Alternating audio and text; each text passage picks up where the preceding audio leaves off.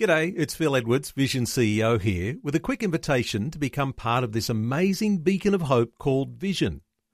Together we can put our love into action to help people of all kinds build or rebuild their lives on the truth of God.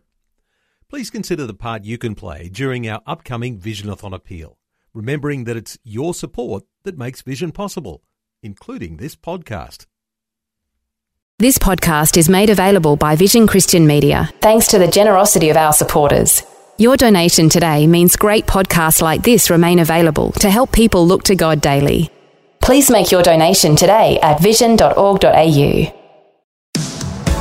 Today with Jeff Vines, author, pastor, apologist and Bible teacher, with a straight-talking message from the Word.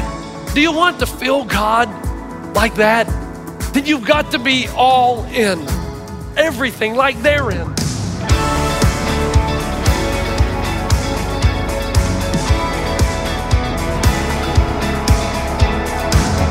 Today with Jeff Vines.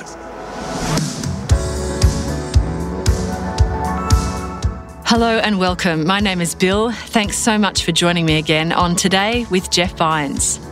Now, we're going to hear the rest of a message from Pastor Jeff, who's studying Acts chapter 2 to help us go all in to find a deeper connection with God.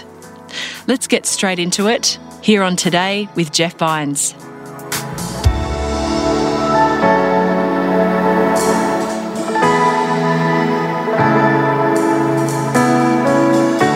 Folks, I'm going to leave you again next year. And don't complain. Because God continues to open doors, and I'm not sure what's going to happen when I get to sit across the table from the president of Rwanda. Pius, who's in charge of the prayer breakfast that had 30,000 people at it this year. A prayer breakfast with 30,000 people. It had to be held in a stadium. He said, Pastor Jeff, I want you to come back next year. I want you to speak at the prayer breakfast. Whew. The doors just keep opening. But the reason I tell you all that is to tell you this. When I'm in that prison, I feel so alive. I just feel like that my whole life was for this moment. I feel like the Spirit of God is on me in a way that He's not on me in any other place. And the way I feel when I'm in there is like, my goodness, it's like it's so heavy. It's kind of like if you don't do it, it can't be done. Maybe that's the problem. And I want you to know that anointing that comes on me in that prison is the same one God wants to give to every single one of you. You know that, don't you? But you've got to find your place of risk. What is it that He's asking you to do? You say, I don't feel God like that. Let me tell you why. Because you're not on the front line of battle. That kind of sensing of the presence of God only happens when you risk it all. And you're all in. Then you will feel God. We've lost our ability to feel God because we've lost our willingness to what? Obey Him. There is a place for you. The Spirit of God is powerfully felt. In that early church, do you know why they were together? Do you know why they were talking about the awesome and miraculous thing God was doing? Because they were all on the front lines. They were dying in each other's arms in the Nero and Domitian persecutions. They were giving it all, and they needed each other. And when you're on the front lines, God shows up. And after the prison, we went over to do the conference with the Rwandan pastors. And I sat around the table with them. I felt so ashamed. We had the meetings and I would teach. And then we would have a meal together. And it was in the mill or out in the lobby or out in the hall that some of these pastors would come and say things to me. And what they said made me feel, I need to just get out of ministry. Because these guys, Anastas told me, some come from homes that have no beds, like you and I. Don't have many clothes. They live on so little. And yet, because of your generosity, we were able to love on them and give them a nice bed for at least one night and feed them 3 meals. And man, they ate. And a lot of them didn't want to come out of the rooms. But they're given so much. And their attitude is, we will give whatever it takes for the gospel of reconciliation to be preached in Rwanda. And God has a calling on our lives. And I'm telling you, as they got back into the bus to leave, I knew that they would be going back into a life of hardship where they're willing to give it all. And I will get on a plane and come back here to Southern California. And it'll be only a couple of days when I'll forget all about that. And I'll start getting mad because they don't make my latte hot enough. You know what I mean? Or the food doesn't have just enough spice. What's wrong with me? Why are they like that? I talked to them about John 21. And I went through that passage with them, and I noticed they all just kind of stared and listened as I said how Jesus told Peter, when you were young, you girded yourself and you went where you wanted to go, but when you're older, somebody else is going to dress you and they're going to lead you where you don't want to go, and you're going to stretch out your hands. You're going to be crucified, and this is the way you're going to glorify me. Jesus said that to Peter. And two of the pastors came up to me later after the dinner. You know what they said to me? They said, "Oh, Pastor Jeff, if only we had the privilege to die for Jesus. If only our lives ended like that." You think that's my attitude? I want to avoid death at all costs. And like Woody Allen, I'm not afraid to die. I just don't want to be there when it happens, right? To them, glorifying God is the ultimate. And can somebody explain, why is their worship in Africa so powerful? Think about it. This is how they greeted me at the conference in Harare. Just dancing and shouting and singing with great passion and smiles. And yet I thought, what do they have to smile about? Most of these people are in poverty. They don't know if they're going to get a meal tomorrow. Their basic needs might be met, and yet they raise the roof with worship. And yet you and I have everything, and we have a hard time sometimes getting motivated. Now, this is not a guilt sermon. See, what sounds like it to me. No, I'm not talking to you so much as I am to myself first. Like, I am the chief of all sinners. Why do I have such a difficult time standing up and praising God for 20 minutes? Their services, the one we went to on Sunday morning, lasted for 4.5 hours. I never preached less than an hour and a half in Africa. God bless those Africans. And they never complained. The reason is because they're under no illusion. I asked Anastas, my friend, I said, "Anastas, why are they like this? Why are they so committed? Why are they all in? Why do they just position themselves to give everything they can to the kingdom and its purposes?" You know what Anastas said to me? He said, "Jeff, because they don't live for this world. They know they're just passing through." And then he said something interesting. On the drive back, he said, you know, Jeff, the American Christians, we pray for you." "What? You pray for us? We pray for you." "No, we pray." Why? "Because your affluence is a distraction. You're so busy with other things. But we have no other things. We have but one call and one purpose, the gospel of reconciliation. But you're distracted by so many other things, and we pray for you. It must be hard." Can you see, he had pity for us. Can I ask you, the early church got together in the small groups and they had their stories to tell about how the miraculous hand of God was moving. Can I ask you, do you have a story to tell? About how you walked across the room and God moved. How you started using your spiritual gifts and God moved. How you took a risk and invested in somebody's life and God moved. How you reached out, took a great chance and God moved. How you served, how you gave, how you loved somebody and God did this. Do you want to feel God like that? Then you've got to be all in. Everything like they're in. And the early church, they were all in like this, sacrificing everything, considered a privilege to die for the glory of God. You know what happened? People on the outside were compelled. They looked to the community in the first church and they said, "Man, that's what I want. A purpose for which to live that transcends the temporary. Community, love, accountability, family." And the Bible says in Acts 2:47, which we already read, they were praising God and having favor with all the people. They devoted themselves also to the breaking of bread. Acts 2:46 says this, "Day by day, continuing with one mind in the temple and breaking bread from house to house, they were taking their meals together with gladness and sincerity of heart." I've studied this passage. I've thought about it time and again. Why did they do it every day? I mean, come on, we're talking about every day going into the temple courts, every day, not just once a week.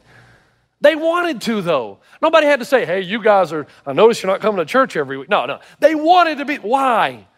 They did because they needed each other. They were being persecuted. They needed encouragement, man. They needed somebody to love them. They knew they couldn't make it unless they had each other. But in America, we don't need each other. At least we think we don't. We're self-sufficient. But I want to tell you, there are times we do. And when we do, if we've invested in community, it pays huge dividends, doesn't it? When the rug's pulled out from under you and you're invested in a life group and people that you've been doing life with, man, that's when it pays off. And I'm seated the night before I'm supposed to go and preach in the prison up on the Congo border. And it's late. My wife has gone to bed. I'm just outside. And I'm thinking about what I'm going to say. And you ever had that time? I just sensed things weren't coming together. I sensed, God, I'm not ready. It dawned on me what I'm about to do. And I'd been so busy in the day-to-day affairs, and I got on a plane Sunday and basically spent 2 days flying, got there, and then it dawned on me, I'm about to go into this prison I've not even thought about. I better get my act together. And I just felt a little battle going on. You ever feel that? I felt like I'm not ready. I can't do this. And then it's just these thoughts started coming in. Man, you can't do this. I mean, you're in trouble. You're not ready. And I got an email from a friend of mine. I want to read it to you because it made all the difference. He says, Jeff, I hope this email gets to you prior to your entering the prison. After reading your email, all I could think of is the emotions you're feeling. You're feeling is just like a prize fighter going into the ring for a title fight. You've been training your entire life for this moment. Your trainer has instructed and worked with you night and day for years, and now your trainer is finishing wrapping your hands. He's letting you know that you are ready for the fight. You will be in the ring fighting for your life, but the trainer will be just outside the ring yelling instructions to you. Even though there will be much distraction around you, listen for the trainer's voice as he sees what's going on better than you may see because you're in the midst of the battle. Your upset stomach and frazzled nerves, how did he know? Is normal for such a serious fight. If you had total peace, then you're not taking the fight seriously. Finally, as you enter the ring, your trainer will rub your shoulders, slap you on the back and remind you, you can do this. Don't forget, you have a great plan. You've trained hard and should run into trouble. Listen for the trainer's voice. He will instruct you on what to do. He is not far away, just outside the ropes, praying for his prize fighter, Jeff Vines. Man, I read that and I went, whoa, man, what am I worried about? You better be afraid, evil one. You know, it's kind of, man, you better watch out. That's what a friend can do, though, isn't it? Something like that, you get an email out of the blue, it's like, man, I can take on the world. Give me 5 prisons. Come on, back to back. You feel it. And you know, God speaks a word of encouragement through a friend. And they met together regularly to break bread because they reminded themselves of the love of God and also to remind them that God is a missionary God, and they knew how to do it. They knew that if you're going to get to the heart of people, that you're going to have to serve them first. And the first century church was great at going and doctoring those who had contagious diseases, not caring if they caught the disease. When everybody else shunned the lepers, when everybody else shunned the sick, the Christians put them on beds and loved them and cared for them. And it was so compelling that everybody wanted in. Listen, I'm almost done. I wish you could have been there. I wish you could have been there when we made our way down into the bush in Zimbabwe and those little kids were there. And they were pumping that well of water that you provided. That water was so precious to them, folks. It was like gold. It may not mean much to you, but to them it means health, because water that's not contaminated means they can drink it freely. They can help them grow their own crops. It can help them. It's like life to them. They're so pleased. They wanted Pastor Jeff, please pump the water. Because of your sacrifice and your love. And some of you are starting to get it, and you're all in now. You get it, that they're not going to care what you know, right, until they know that you care. And the principal came out, and he wanted his picture made. And you remember the buildings we showed you last year when we went to the schools, and they were torn down and dilapidated. No floors in some of them, no desk, or they were broken. And then to go back now, and be able to go in as the children were celebrating. New tables, new desks, new wall, new floors.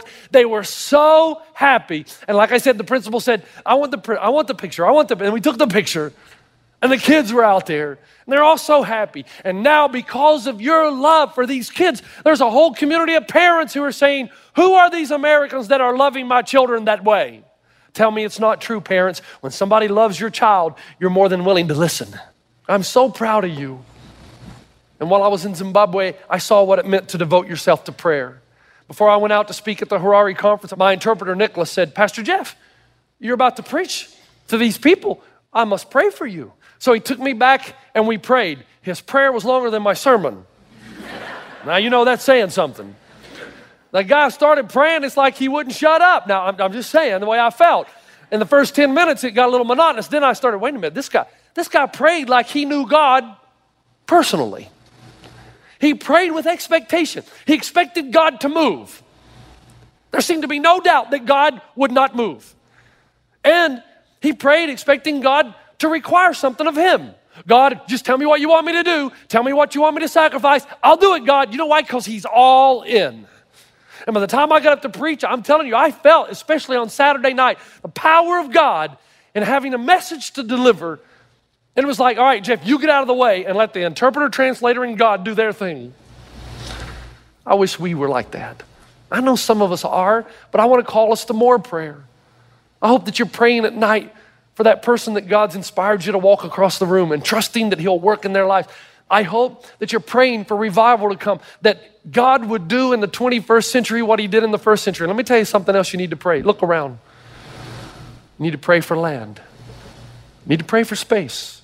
It's time now. It's time.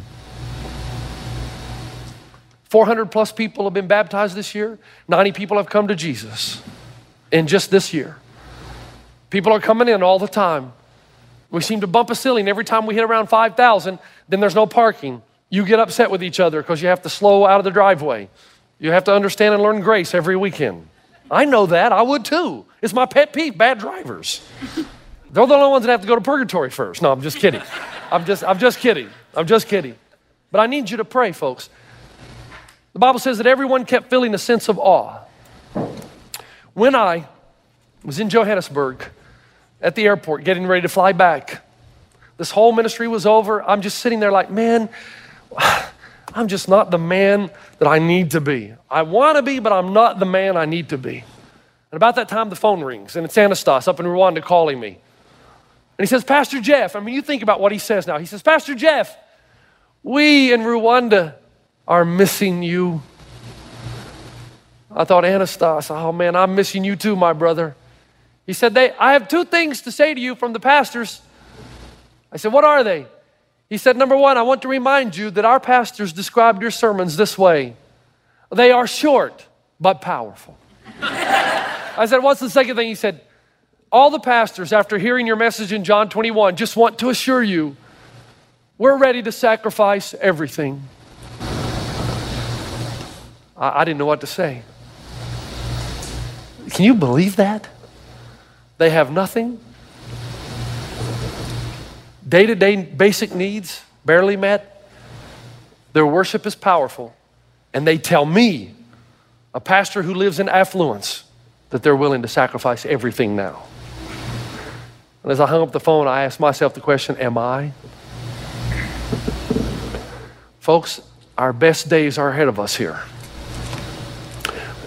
But you got to be all in. You got to be all in. They have shown me what God will do when you're all in. What God will do in a country, among a people. And I want to challenge you. Are you all in? Everything. All of you. Because you're not waiting on God. God is waiting on us. And when we're all in, revival comes. And signs and wonders and the miraculous. When you're all in. And I want to challenge you, if you're not all in a life group, doing life together and being held accountable, jump in. Make that decision today. If you're not all in with your giving, get all in. I mean, you're looking at a group of pastors who live on as least as possible that they might give as much as possible to the kingdom. Are you all in with your resources, your talents, your spiritual gifts? Are you using them? Have you found your sweet spot so that you'll feel the presence of God? And have you been baptized? You say, oh no, Pastor Jeff, not this again. What is with you and water? Let me tell you what it is again. It is the very first command Jesus gives you as a new believer. And I say it again, if you can't obey the most fundamental command, I don't think you have much a chance of being all in. If you've not been baptized, you are not all in.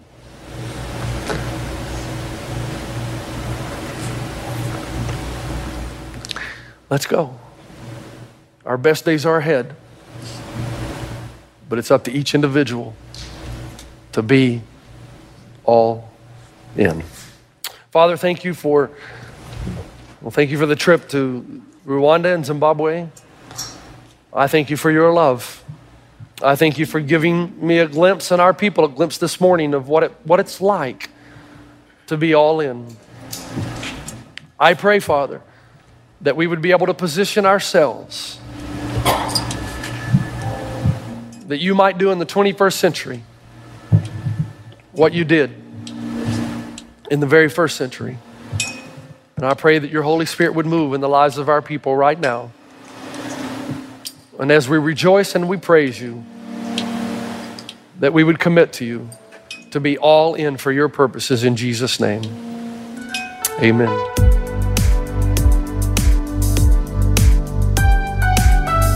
Thanks for joining us on Today with Jeff Vines. That's the end of our message about the early Christian church in Rome and their total commitment to God.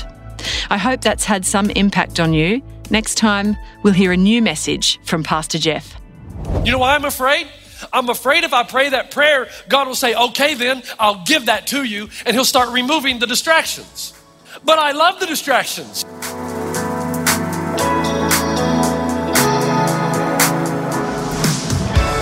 Today with Jeff Vines. For more from Pastor Jeff, head to vision.org.au/Jeff Vines.